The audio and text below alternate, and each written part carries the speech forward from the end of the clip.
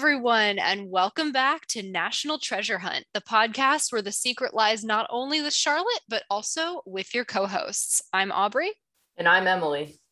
And today's episode is one that my co host here has been waiting for a long time.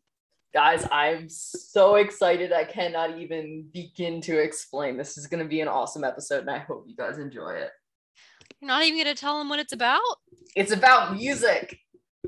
It's about the music in the first National Treasure movie, and I'm so excited. So I think it's funny because I remember back when we did our science episode in season 1, we felt like we needed to explain ourselves and justify why we were qualified to talk about science and National Treasure. So Emily, do you want to give your little qualifications for this episode? Yeah, sure. So I've been playing the flute since I was in 4th grade. So that's quite a while now for those of you that are keeping count of where I am in life. And I actually double majored in neuroscience and music in college. So I do have my BA in music. So I feel qualified to give some in-depth analysis on the music in this movie. I've done reports previously on the music of various things such as the Thor movie and stuff like that. So I feel like I have some experience with this, and yeah, I think I got you covered. Would you say, Aubrey? I have faith in you. And I also want to say that for as experienced you are in music, that's as inexperienced as I am in music. So I'm going to be the gauge for all of you audience members today who are not terribly musically inclined to make sure that this episode is for all of us. The way I think of it, I'm Riley Poole today. I am the sidekick. For once. Yeah, it's weird and I don't know how I feel about it, but we're going to get through it together. I'm nervous about it. But before we get there, we do have a few housekeeping things to go through as always. So one of those housekeeping things today is a huge thank you to everyone who's listening here and to everyone who is part of our National Treasure Hunt community.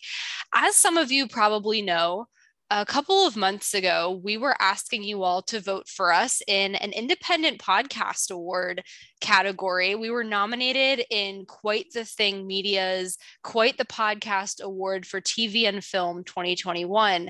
And at the time of us recording this is still new-ish news, but we're really excited to say that we received second place in that category, thanks to the votes of all of you. I can't even believe it. Yeah, thanks so much, guys.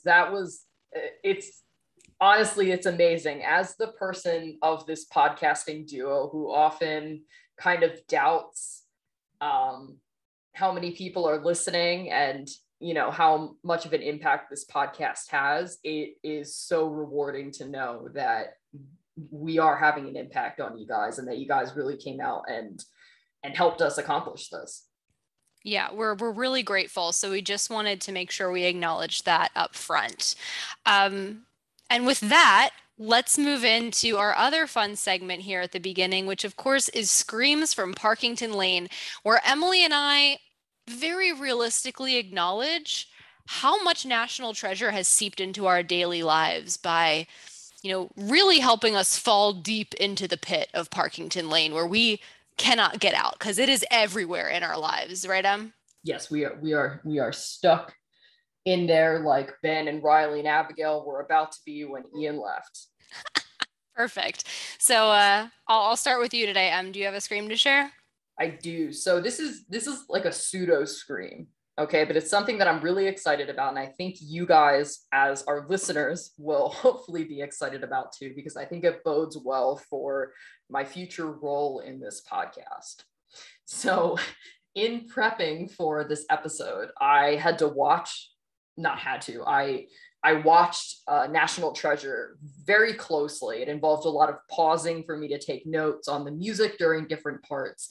And I don't know if it's Aubrey's amazing memory and how well she explains things, but as I was watching the movie, I was seeing things for the first time that I hadn't seen before and putting new things together that I hadn't seen before, and everything was clicking to me. And I now remember so much about what happens in the film because I took the time to do this.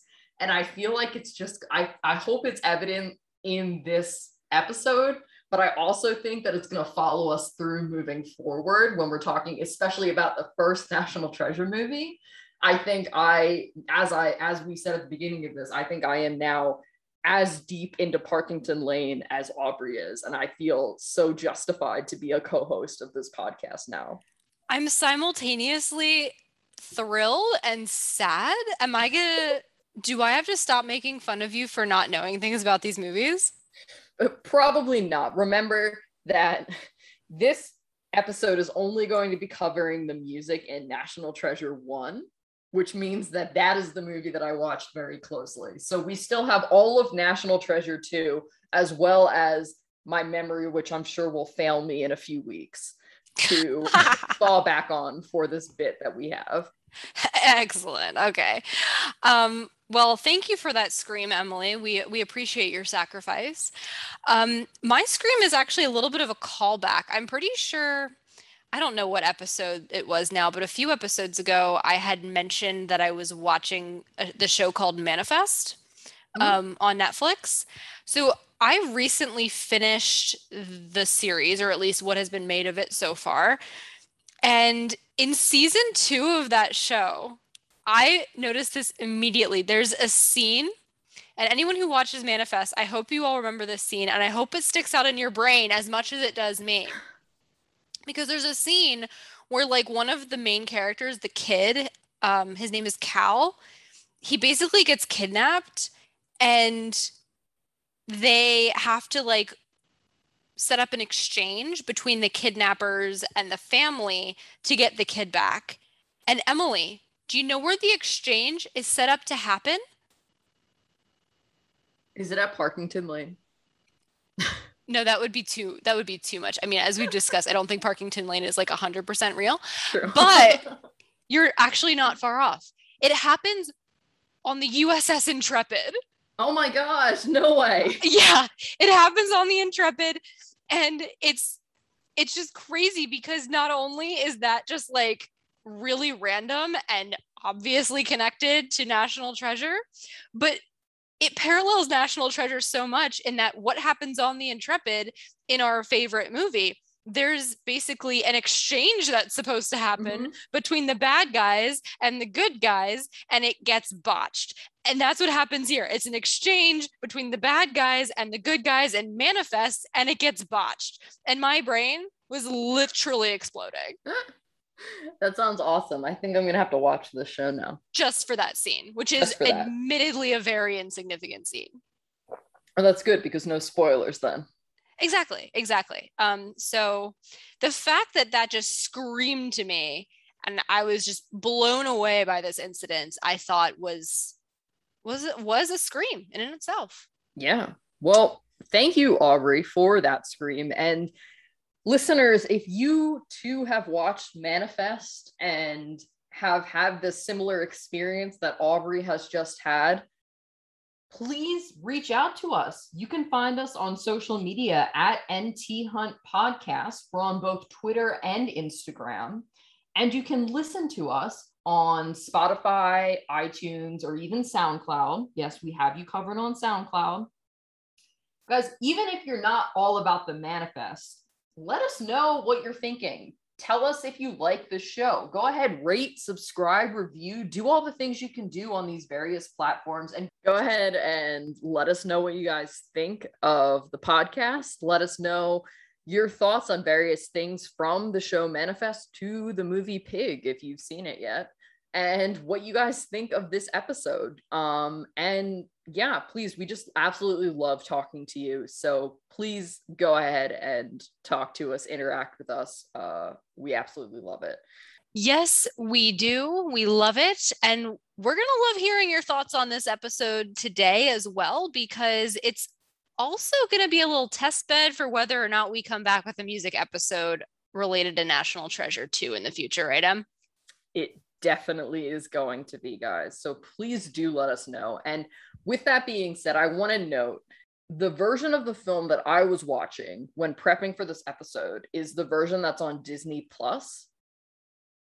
And there are going to be some points during this episode where I'm going to refer to specific time points or timestamps that are specifically from this Disney Plus version of National Treasure. And these are going to be timestamps for if you want to go ahead and take a listen to the music that I'm talking about specifically. I'm going to try and explain to you what's happening musically so you don't have to go and listen to these timestamps if you don't want to take the time to do it. But in case you're extra interested and you do want to go ahead and do this, I'm going to include them at some points during this episode.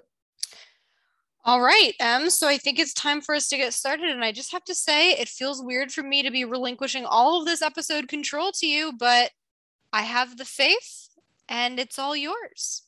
Thank you very much. So with that, guys, let me just give you a quick rundown of what we're going to be doing. I'm going to be talking to you a little bit about Trevor Rabin, who is the composer of both National Treasure 1 and National Treasure 2. I'm then going to take us through a few of the notable musical themes. I'm going to take us through the action theme as well as what I refer to as the treasure theme. Then we're going to take a fun little divergence into what it looks like when we hear music for the villains versus the heroes of this movie. And we're going to drop in on Sadusky and see where he falls. Yes. And then I'm going to wrap up the episode with a little call to what happens when music is not present. So with all of that said, here we go. So Trevor Rabin is a South African musician, singer-songwriter, producer, and film composer. So he's done a lot. He was a session musician for a while, which basically means that he would be part of like a house band in a recording studio that an artist would come in and record a song along with, rather than say Maroon 5 coming in with their own band. It would be a solo artist coming in to sing along with these studio musicians. He was in a rock band called Rabbit from, yes, sorry, I love that. From 1972 to 1978. During that time and a little after, he released a few solo albums, so he has some solo work to speak of. After that, from 1982 to about 1995, he actually was the lead guitarist in a progressive rock band called Yes. And there was a top US song called Owner of a Lonely Heart that some of you may know. I can tell by Aubrey's face she does not know, and I can tell you I also do not know this song. Okay, if you don't know it, then I don't feel as bad about it. But maybe go ahead and take a listen to it to see what else Trevor Rabin's done. Fun fact, he actually wrote the theme song for the NBA on TNT. Really? Yeah, so that theme that you hear all the time, that was Trevor Rabin. So National Treasure connection. That is crazy. Yeah. And he, as I mentioned, is also a film scorer. So he has been scoring films since a little before 1995. He's done over 40 films. Whoa. And he is an award-winning composer. Now, I want to touch on a few of the movies that he's done music for.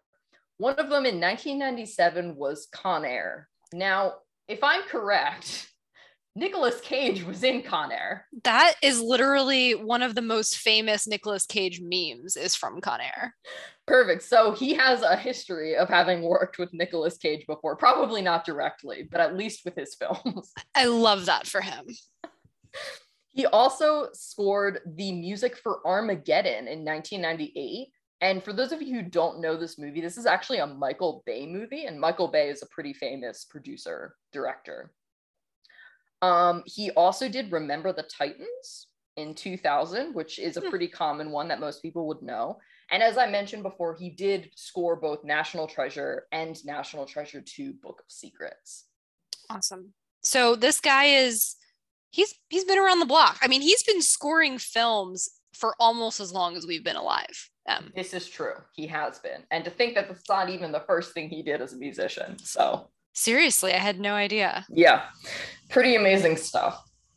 So what we're going to do now is we're going to jump into some themes that we see throughout this movie in terms of the music. So the first theme that I want to talk about is what I dubbed as the action theme. Now, Aubrey, I want to start with you here. And I want to see, tell me what you think an action theme is and what you would normally characterize it as, or if you can think of examples from a movie or a TV show of like what purpose you think that it serves. Yeah, and so I suspect you're asking me this as the resident non-musical person to underscore that we probably recognize the music without realizing we recognize the music, right? Yes.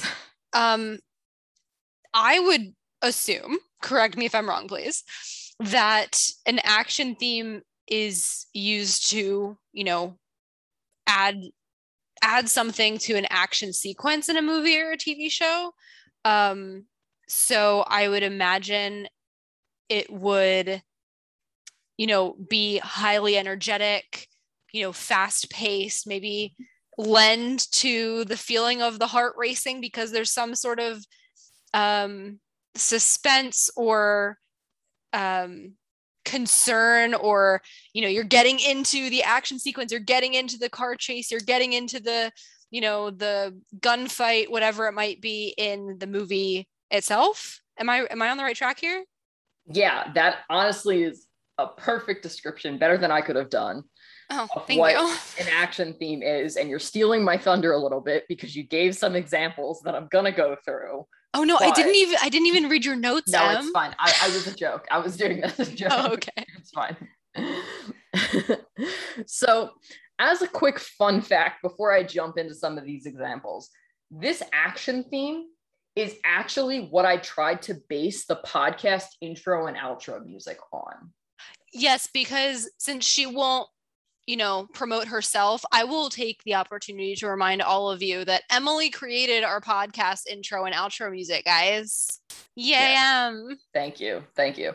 But this is what I based it off of. And as Aubrey said, this theme is used a lot in action scenes. The theme is used during scenes where, in this movie specifically, they're searching for the clues. And they're doing actiony things, like you said, like car chases or gunfights and stuff like that.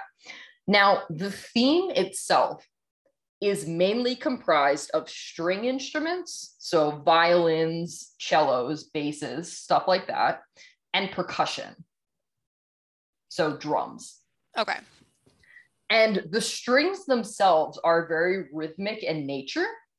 And along with the percussion, they serve to drive the music forward. And I'm going to tap into what you said, Aubrey, about this energetic component of this action theme. A lot of the rhythmic components of this action theme that come from the strings and the percussion are doing exactly what you said. They are serving to drive that energy level and make you kind of come along with what's happening in the movie almost. So again, from the non-music perspective, I find this really interesting because when I think of a string instrument, particularly some of the ones that you mentioned as examples, like I would not think violin and think action. Right. That's so crazy to me. Yeah. So that's, one of the cool things about instruments is that they can be used for a variety of different things rather than just carrying a really sweet melody. Like you're saying, you often associate violins with, they can be used in this very energetic fashion.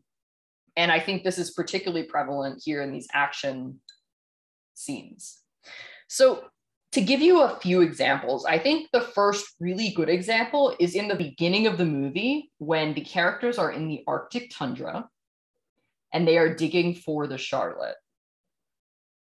Okay, so it's interesting because in this scene, you clearly get the impression that this action theme is what I would refer to as the B theme. So what that means is it's not the A theme, it's the slightly less important theme. So what makes you say that you get that impression? So this is because when they actually find the Charlotte, they actually switch us into a different theme that ends up being what I refer to as the main theme or the treasure theme.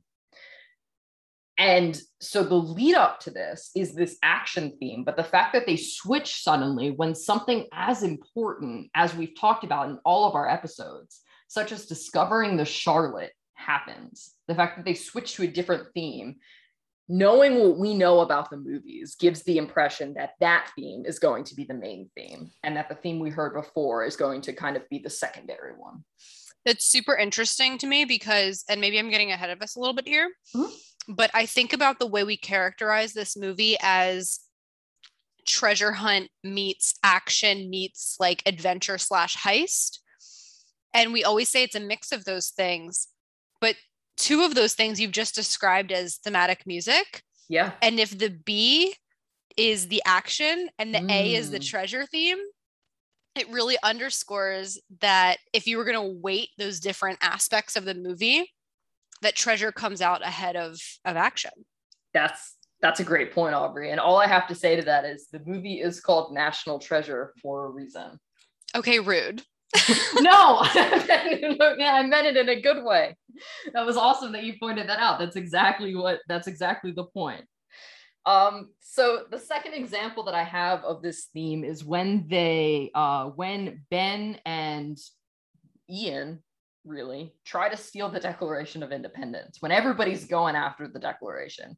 Now, I'm going to talk a little bit more about the action music as it's used in this scene when I get to the final section where I'm talking about the hero versus the villain music. So I don't want to go too much into this, but I still wanted to touch on this theme in general, even though I'm not giving you many examples of it. It is very prevalent in the movie, and I wanted to touch on it because it's very important.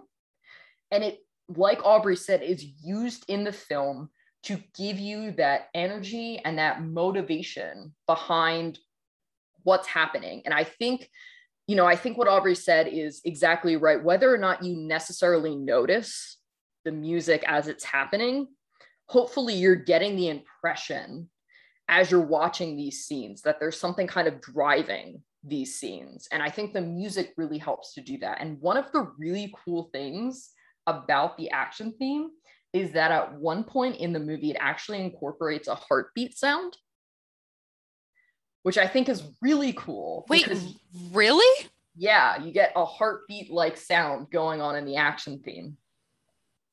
Interesting. I'm gonna have to listen for that next time. Yeah, and it's awesome because it's exactly what you're saying, right? The action theme is supposed to get your heart rate going. It's supposed to get your pulse pounding. It's supposed to get you energized. And they're literally inserting that into the music in case you're not already feeling that. All right, I'm feeling it. You got me. Awesome. So the next theme I want to talk about, and we're going to admittedly spend a little bit more time on this theme because, as I mentioned, it is the main theme, is the treasure theme, as I call it. Okay, so before I get into this with examples, Aubrey, can you think of any moments where you think this treasure theme might have been used? Is it a cop-out to say when they get to the treasure room? It's not, because that is one of the scenes where it's used, and we're going to touch on that. Great. Can I guess at maybe one other? Ooh. Cut this out if I'm wrong. No. I'm 100% including this. Okay, fine. I want to say that there's some aspect of the Declaration. I don't know if it's maybe when they're in the rotunda and he's realizing that the map is in front of him. That whole, like, the scene where it's like, oh, hundreds of years of searching and it's 3 feet in front of me or something. Mm-hmm. I want to say that because I want that to be the answer, since we always talk about how the Declaration is the real treasure all along. Yeah, so it's not exactly in that scene, but it is used with the Declaration of Independence. And I'm going to talk to you a little bit more about how kind of a spin-off of this main melody is used during those scenes. Cool. Like that. So one thing that I want to note, or I guess the last thing I want to ask you, Aubrey, is can you think of any movies that you can really remember a main theme for? Whether it be action, adventure. Yeah. So what kind of movie? Aubrey's nodding her head. Oh, yeah. I mean, immediately two franchises come to mind. They are Pirates of the Caribbean and Harry Potter. Perfect. Exactly. Yes. So the main theme in those movies is exactly the kind of theme that we're referring to here. Often this theme is very memorable. Now, I would like to note that with respect to Trevor Rabin, the National Treasure theme has never to me been quite as memorable as some of the themes that you mentioned, Aubrey. I'm not quite sure why that is, but it's interesting to note. However, I will say that having gone through the movie kind of bit by bit, like I did for this episode, I now have that theme stuck in my head a lot more. And I can like readily sing it. Really? Yeah. So I think that it's going to become for me one of those themes that is very memorable. But I think because of the fact that Pirates of the Caribbean and Harry Potter were these multi-film franchises, you really had those main themes kind of stuck in your mind because they followed you through from movie to movie, right? And in National Treasure, we'll touch on this a little bit if we do our future episode on National Treasure too. The themes aren't exactly the same. And there are also only two movies. So I wouldn't begrudge you if you couldn't, for example, sing for me what the melody is of this main theme. No, I can only sing our intro music. That's great. And maybe you'll sing the outro music at the end of the episode for us so we can let our listeners hear what that's like. Maybe you'll sing the main theme of National Treasure for everyone right now. Well, I have to get it in my head. Yeah, I can't.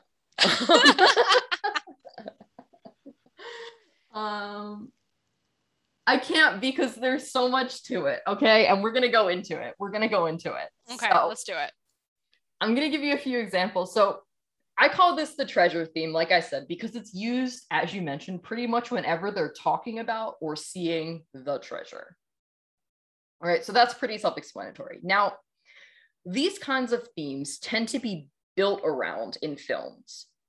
And you usually don't get the presentation of the theme in its entirety until a really poignant moment or the climax of the film itself. So something that I want to specifically refer our listeners to is the episode where we compared National Treasure with Indiana Jones. In that episode, I did talk a little bit about the music that was used in Indiana Jones. And I don't know if you remember, Aubrey, but one of the things I mentioned is that we spend a lot of times when Indiana Jones is doing very heroic things, kind of dancing around this main melody, that da da da da da da that we all know as Indiana Jones. We don't get the full presentation of that melody until very late into the movie when all of the action really comes to a head and the climax of the movie happens. And in National Treasure, we get the same exact thing, which I think is really cool. So I'm going to walk you through a few examples of how we see this theme at different levels until we get to the main presentation of the theme, which, as you guessed, Aubrey, is in fact when they find the treasure itself. So the first example is in the beginning of the movie, the very beginning of the movie, when we have young Ben speaking with his grandfather. We get a really nice light version of this theme. And by light, what I mean is that in these main themes, we often have a lot of brass instruments. So when you think of brass, think of trumpets, trombones, French horns, things that sound very heroic in nature. Or, as I like to call them, the shiny gold ones. They're not all gold, but yes, they are shiny. Okay, well, they're often gold, okay? Often gold, yes. It can be silver, though. But yes, the shiny gold ones are the brass instruments. And these themes often are carried by the brass instruments. But when I'm referring to this light theme in the beginning of the movie, which if you feel like it, go back and listen to. There's a little bit of brass that's presented in this theme, but it's actually very light on the trumpets and the French horns, which are going to be our main carriers of the melody when we get to the final presentation of it. It's actually here the oboe, which is a woodwind instrument, so not at all a brass instrument, that's carrying the melody. And it actually sustains the melody even through the scene in which Ben's grandfather knights him. And I would like to note that we do get a little bit of brass in there, especially during the knighting scene, right? Because things are building up a little bit more. That's a really important point in the beginning of the movie. But something that I find really interesting is that in this lighter version of the melody, we're having an instrument that's not the brass carry this theme. Interesting. Yeah. Can I ask you a question? Sure. Can you literally listen to these themes and pick out every instrument that's being played, like by ear? Not every instrument, but I know what brass instruments sound like, and I know the difference between a trumpet and a French horn for the most part. I know the difference between an oboe and a flute. So I can usually, an oboe kind of sounds like a duck sometimes. I love that. So it's oboes are relatively easy to pick out, and they do utilize that a lot in this film. I wouldn't say that I can necessarily pick every instrument, but I can definitely pick the main ones that are going through. Okay. All right. I'm impressed. Continue. So the second example is relatively brief, but I wanted to mention it because of all the patriarchy stuff that we talk about on this podcast. Oh, okay. God. So we get a brief hint of the main theme the first time that we go to the archives to meet Abigail. And what I really want to note about this is that this main theme, as you might have kind of gathered by now, is often associated with the hero of the film. Oh. So I'm not trying to purport that Abigail is the hero of the film, but what I am trying to say is that this theme itself is less tied to a specific person and is more tied to the journey to the treasure itself. And I have to say that I absolutely love that journey, to steal your quote, for Abigail. I'm Alexis from Schitt's Creek, Emily. Jeez, it's so rude of you. But it's great. It's so cool that we get this theme when she's first presented, because it like the music essentially is telling us like, we are not going to necessarily abide by the patriarchy here. We are telling you that there is more to this movie than a singular person. Nick Cage is not necessarily the only hero of this movie. This movie is, as the title suggests, about the treasure. Yeah. I never would have noticed that, but now that you've pointed it out, I concur. That is a really nice touch. Thank you. Thank you very much. Now, kind of going along with this, I wanted to mention that it's interesting. You actually don't hear this theme at a very crucial point in the movie. And this is when Ben rescues Abigail from Ian and his men when they're trying to steal the Declaration of Independence during the car chase scene. Would you expect to hear it there?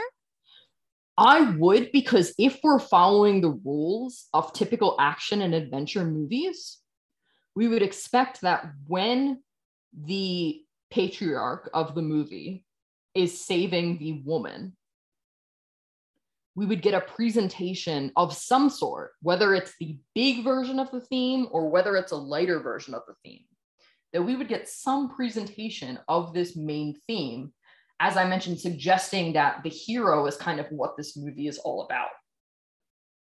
And I think it's really interesting that we actually don't hear the main theme at all. And I don't know, I just think, going along with the point that I just made about the patriarchy, I think that this music itself is trying to point out to the keen observer that this movie isn't necessarily directly tied to a specific person. It's almost as if, if we were doing one of our character analysis episodes and the music was a character, it would be the only character actively dismantling the patriarchy. So you say that. Oh no, am I wrong? I wanna then touch on my last point that has to do with the patriarchy here. Okay. Where the music takes a bit of a turn in the wrong direction for us. Ew, So, Emily. I know, I'm sorry. So my fourth example here, and you can go ahead and listen to it specifically here because I think that it is really interesting that it's presented here. This occurs at 1 hour and 41 minutes and 9 seconds into the movie on Disney Plus. And this is actually when Ben kisses Abigail. Like before they go into Parkington Lane? Exactly. Okay. So by Aubrey's face, I can tell that she doesn't love that. And I don't love that either. I think that the music and Trevor Rabin, whether knowingly or unknowingly, did a really good job of making it so that we weren't focused on Ben as being the main driver of this movie. And I think the fact that we get the hero, or that we get the treasure theme when Ben kisses Abigail, hits a little too close to home as far as the patriarchy is concerned.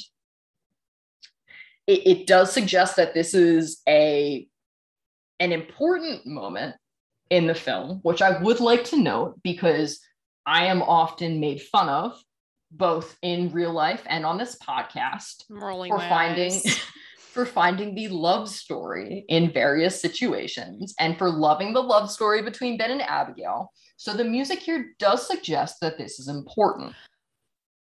Can I counterpoint you, actually? Sure. Could you argue that because there's no consistency with how the music treats the love story in this movie, that the love story comes off even more as like an afterthought? You could argue that, but there is actually another theme, which I chose not to talk about, that is what I refer to as the flirty theme. That is often used when Ben and Abigail have interactions. One particular moment is when they're looking at the back of the Declaration of Independence and they're using the lemon juice on it. And Ben's dad says, "You need heat." And they both go, I know exactly the music that's playing in that moment. Yeah, it's like that's it's like I think no, it's like I'm really bad at describing music. So please do this. Okay. When I think of it, that from that scene, it's like a twinkly. Yep. It's like a twinkly sound almost, and it sounds almost like what I would imagine. I don't even know what more to say beyond twinkly. Like almost like stars. I see stars like twinkling and like tingling. Yeah. And so that sound actually comes from mallet percussion. So mallet percussion is a form of pitched percussion. And this is things such as a xylophone or a marimba. Oh, a xylophone. I know what a xylophone is. Mm-hmm. So it's not, a xylophone is not what's making the pitches here, but it's like a xylophone. It's a pitched percussion instrument, and it is carrying that melody. Now, to your point of there being a lack of consistency as far as this theme is concerned, I was following along with it, and I did consider it to be the love theme for a long period of time. Or, as you previously called it, the flirty theme. The flirty theme, yes, the flirty theme. And I renamed it from the love theme to the flirty theme as I continued to watch the movie, because it is not always only used in scenes that contain Ben and Abigail. Whoa. Where else? So it's also used, it's used a lot during the movie. It's really honestly used when the action theme or the main theme isn't happening, but there's a theme present. So it's like you've used A and B already. Is this like the C theme? Yeah, you could kind of call this a C theme. Well, I feel like I've gotten us super off track here.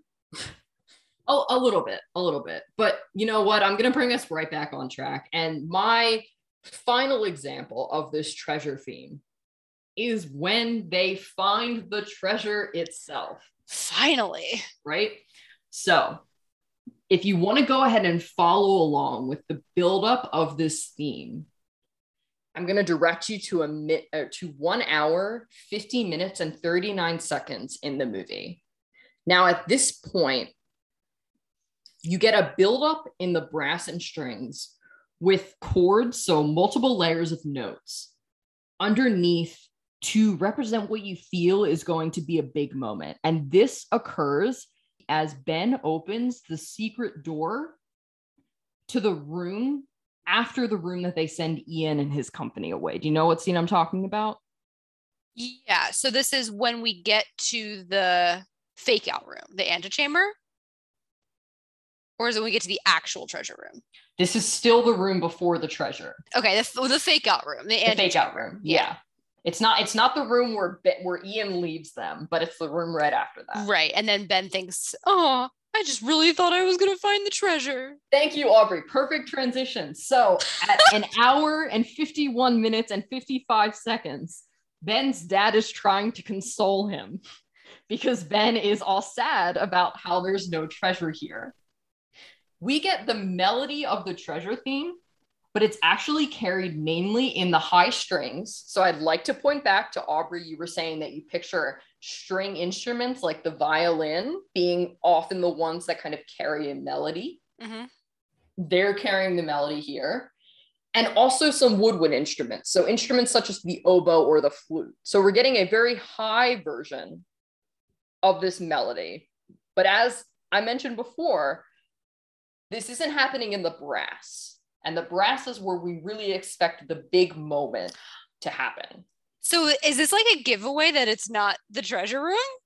Almost. I mean, yeah, I mean, it's happening throughout the scene. So we kind of know as the scene's going on that it's not the treasure room because there's no treasure in there. Okay, but no, you know what I'm saying? Is this a hint if you study music that like it is a hint. Oh wait, it's not that the treasure has disappeared and been taken somewhere else. It's just actually isn't the treasure room yet. Yes, very good point. Yes, it is a hint. And I would like to note, kind of going along with what you're saying, that there is a little bit of French horn present, but it's very, very quiet. And the melody is actually slowed down a lot from what you end up hearing it as in its final form. So as you're saying, this is kind of a tip off, like, oh, there's something more coming. Okay. Now that something more coming happens around 1 hour, 54 minutes and 34 seconds. So here we start building up to the theme again, this time with the trumpet, a shiny gold thing, having the main part of the melody, as well as still some high woodwinds. So we're talking flutes, my babies, and we're talking oboes and clarinets. Now, this version of the melody is what I like to refer to as very cautious. Okay. So what I mean by that is that it's not super triumphant. It's not coming out full force and telling you like, we're here, this is what's happening. Instead, it's kind of like, we might be here. This could be it. We've been fooled once. We've been fooled once. We could be fooled again. And I think, so what's interesting is that this this version of the theme is occurring when they find the first section of the treasure. So this is the point at which we're seeing the Scrolls of Alexandria. We're seeing Riley referring to the big blue-green man. Right. And it's almost treated with this kind of caution that I think mirrors the caution that everyone is taking with the treasure. And kind of savoring the moment of like finding these things and experiencing them for the first time, we get this very kind of cautious version of the melody. And like you said, it's a little cautious because like we've been fooled once. So we're kind of wondering like, okay, is this it?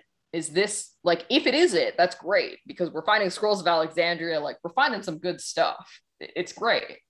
But as you mentioned before, from a musical perspective, it's kind of hinting that it might not be the main treasure that we're looking for. Because we also can't see everything yet, right? We're like really Exactly. limited. Yeah, we're limited in what we can see and interpret physically right now. Yes, exactly. And that brings us to the point at 1 hour and 56 minutes and 4 seconds. This is when Ben lights the path into the extension of the treasure room, and we get to see all of the treasure in that really beautiful CGI long hall that is there, all of the treasure that is present in the room. And this is actually where we get the real treasure theme presented. Now, this theme is very heroic, and we hear it for the first time in its full capacity. And as I mentioned before, it is carried mainly here by brass instruments. So French horn, trumpet, trombone, you get a lot of that heroic stuff happening. And this is the main presentation of the theme. This is the climax of the movie. And can I just say for all of our listeners, as someone who knows Emily well and has watched this movie with Emily many times, every time we've watched it, she has commented on the music in this scene. Yes, I absolutely love the music in this scene. Thank you so much for mentioning that. No, for sure. It sticks in my head as something that is like significant because it's something that you've recognized.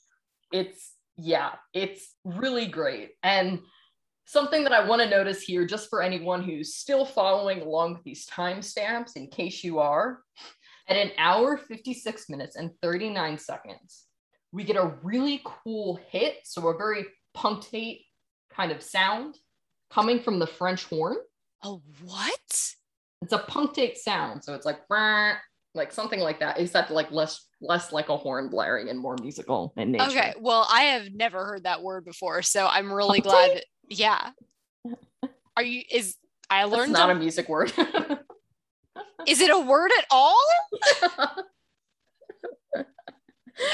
Anyway, we hear this and it accentuates the moment that Ben and his dad have upon discovering the treasure. So here is where Ben and his dad are looking at each other and they're both like, yo, man, this treasure is here. And they're bonding over that moment. And the fact that we get this really nice French horn hit happening here is, I think, just really cool. And with that, I want to wrap up the, treasure theme of the movie and say that I think it's pretty cool. If that was your thesis the whole time, I buy it. Sweet. Perfect. So let's now go into the villain versus hero music. So as I mentioned before, what we're going to be doing here is actually taking the action theme and looking at it as it's presented with different characters. So when Ben and Riley are presented versus when Ian and Shaw and the rest of his henchmen are presented. Now, Aubrey, I suspect the answer is going to be no to this question, and that is fully okay. Did you notice a difference in the music between when Ben and Riley were doing something and when Ian and his men were doing something? So it's a no, but. Okay. I have not explicitly noticed it in these movies, but I suspect that it's actually very noticeable if you're looking for it. Mm-hmm. And I'm actually going to say this, I'm sure you're going to be rolling your eyes at this, but, I've mentioned reality television quite a bit on this show, and the fact that I watch the Bachelor franchise and things like that. And one of the reasons I like reality television so much is I'm fascinated by the way it's edited. Mm-hmm. And I have definitely read about, listened to podcasts about, and thought a bit about how the musical backgrounds of, let's say, The Bachelorette, for instance, when they edit the show together, you get a very clear impression of what story the producers and the editors are trying to tell based on the characters, based on the music that they put behind them. So it's like you ask yourself, why do I get the impression that this guy's the villain of the season? Mm-hmm. And a lot of that has to do with the music that they choose to use. And it feels like edgy, it feels shady, it feels like you feel a little on edge when you're listening to it, as opposed to, you know, you can tell who a front runner might be in this season, also in part based on the music, because they're giving them the winner edit, the front runner edit, where it's just like this in this case, romantic music, and, you know, everything is happy and light and, you know, swells and things like that. So I'm using this as an analogy, but I could absolutely see, I would guess, having not picked it out personally in National Treasure, that you would see something similar where Ian would be much more like, you know, edgy. You feel a little ill at ease when he's in the presence of your screen based on the music choice, whereas maybe more of a heroic sounding vibe or an upbeat vibe when Ben and Riley are operating. Yeah, that's your knowledge of reality television has come in handy, Aubrey. Yay! In demonstrating this for you. I've been waiting for someone to tell me that in my life, Emily. So amazing. Yes. And I think part of what's interesting about the hero versus the villain versions of the music that we hear is that it's not that the hero version of the music is super notable in nature. It doesn't have that like romantic swell or anything like that you were describing. But the villain version of the music is very notably a villain version of the music. Mm-hmm. So, as I mentioned, we hear this most with the action theme. So, at about an hour and 8 minutes into the film, we start switching back and forth between Ian and Ben while they're trying to steal the Declaration of Independence. And one of the things that I noted immediately upon this viewing of the film was that when Ian is doing all of his stuff with his crew and being super rough with everything and basically demolishing things, the action theme that is behind him is electronic in nature. So what I mean by this is we have like electric guitars, electric bass. We have that kind of like wah, wah sound going on. And you don't hear that when Ben and Riley are doing things. You just get the normal version of the action film or of the action music itself. Something else that I want to note is that throughout the movie, really, when Ian is present, we get this darker, as you mentioned, version of the music. So when Ian calls Ben after while he's on the USS Intrepid, mm-hmm. we get a really hard bass drum hit, which is a really big, deep sounding drum.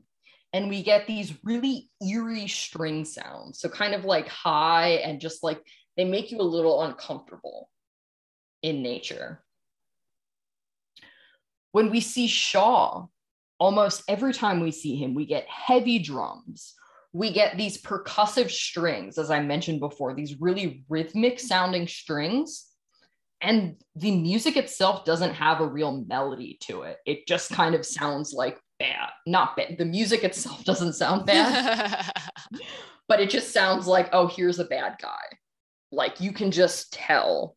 It's like more chaotic. Yeah, almost more chaotic. That's a great way to put it.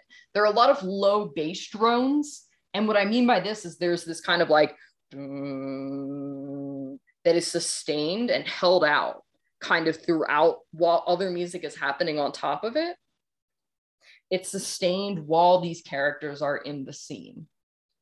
And when there is a melody while the villains are present, it almost sounds kind of mournful, as if, as you were mentioning before, maybe this is something that's supposed to be tipping off people who know a little bit more about music, as if kind of to suggest that the villain's part of the story is not going to end super well. Okay.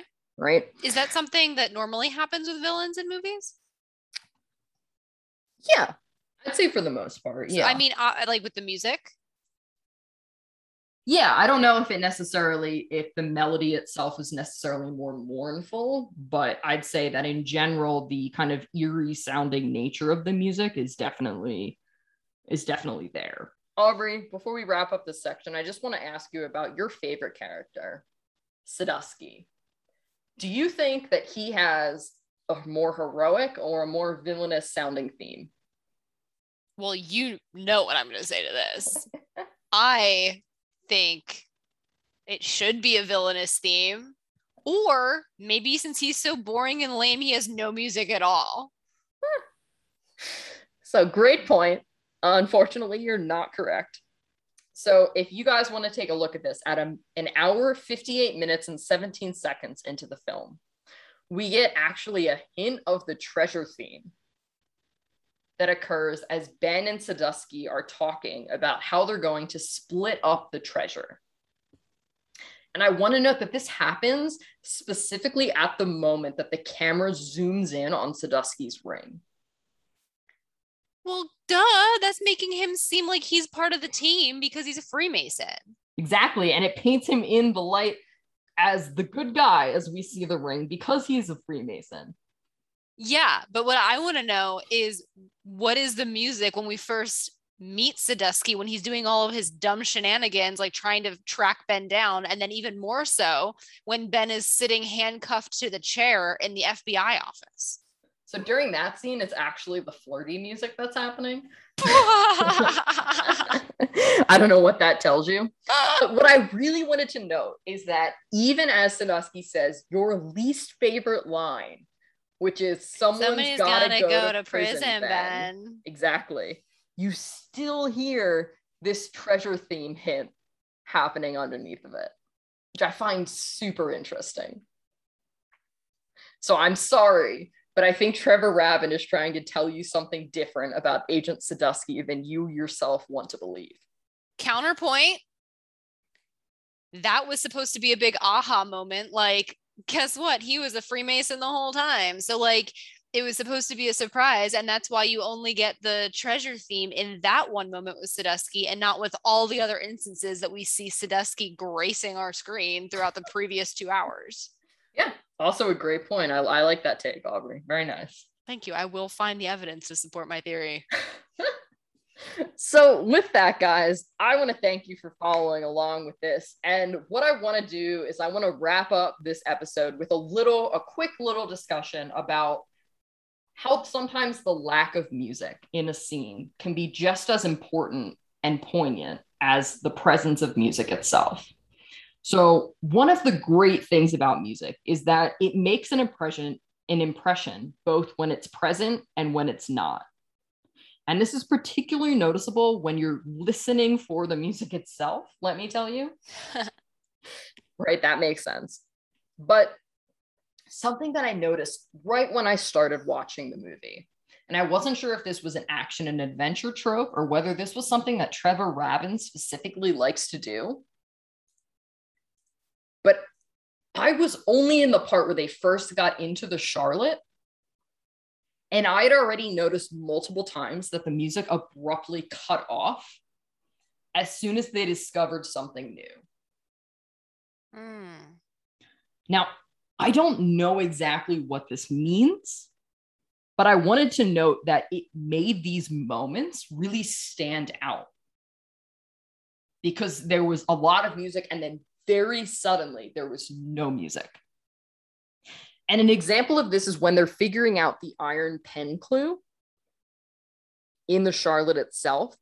The strings come in with the main treasure theme that kind of surrounds the melody. And then the strings kind of pick up the melody a little bit. We get some help from the low brass to kind of flush it out. But as soon as Ben gets to the words, the Declaration of Independence, the music fades out. Right? So as to emphasize the Declaration of Independence. Exactly. But what's interesting is that here we're emphasizing the Declaration of Independence with a lack of music rather than with music itself. Right.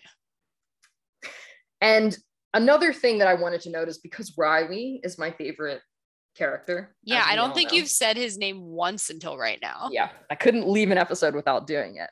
So, you know that moment that Riley has that we all love when they're in the Urban Outfitters and he's talking about the daylight savings time part of the clue on the clock tower.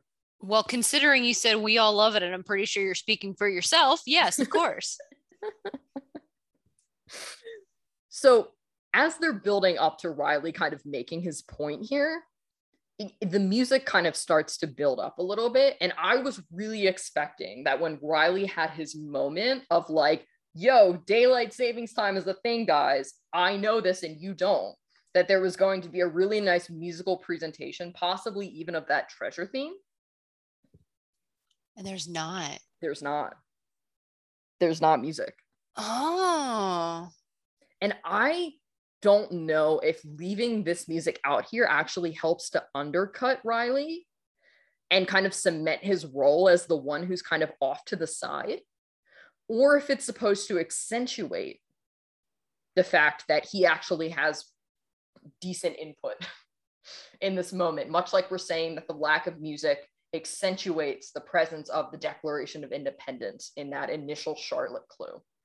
I think the answer might actually come, save from talking to Trevor Rabin himself, might be when you look at National Treasure 2 and find out how the music plays out in Riley's key scene there with his book. Mm-hmm. You know what I mean? And I think it's interesting because also, could it be to accentuate, but also to place Riley to the side? I mean, can it accomplish both? Because we talk all the time about how we perceive Ben and Abigail as being equals in this movie, and Riley is very clearly not. And you already mentioned, probably without even realizing, that Abigail and Ben are both present in these scenes and the focal points of these scenes where the treasure theme is playing. Mm-hmm. But you haven't mentioned that about Riley at all. So maybe that is part of what's establishing that equivalence or non-equivalence in our perception of the characters. Yeah. For someone who claims to know very little about music, I think you've made some excellent points throughout the course of this episode. Oh, thank you. I appreciate that.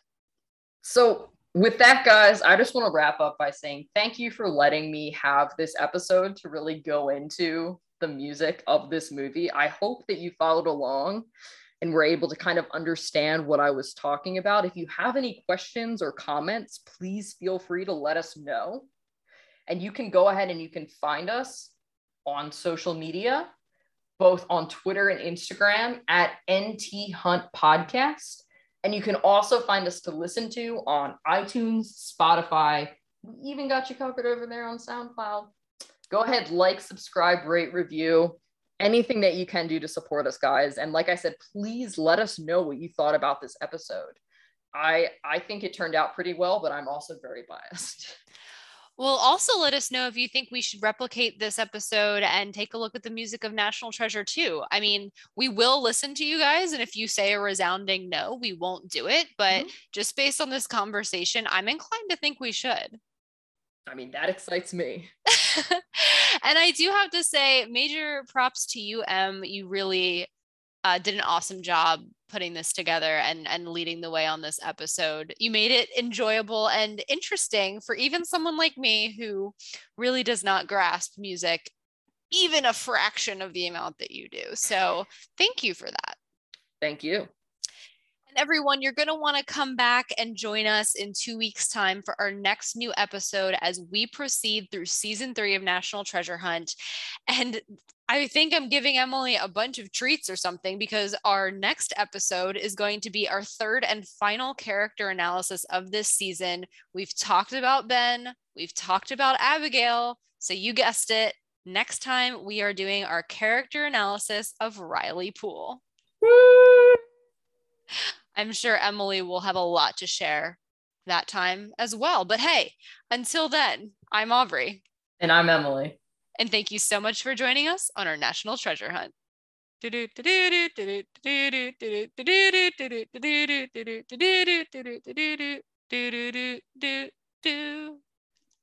Close enough.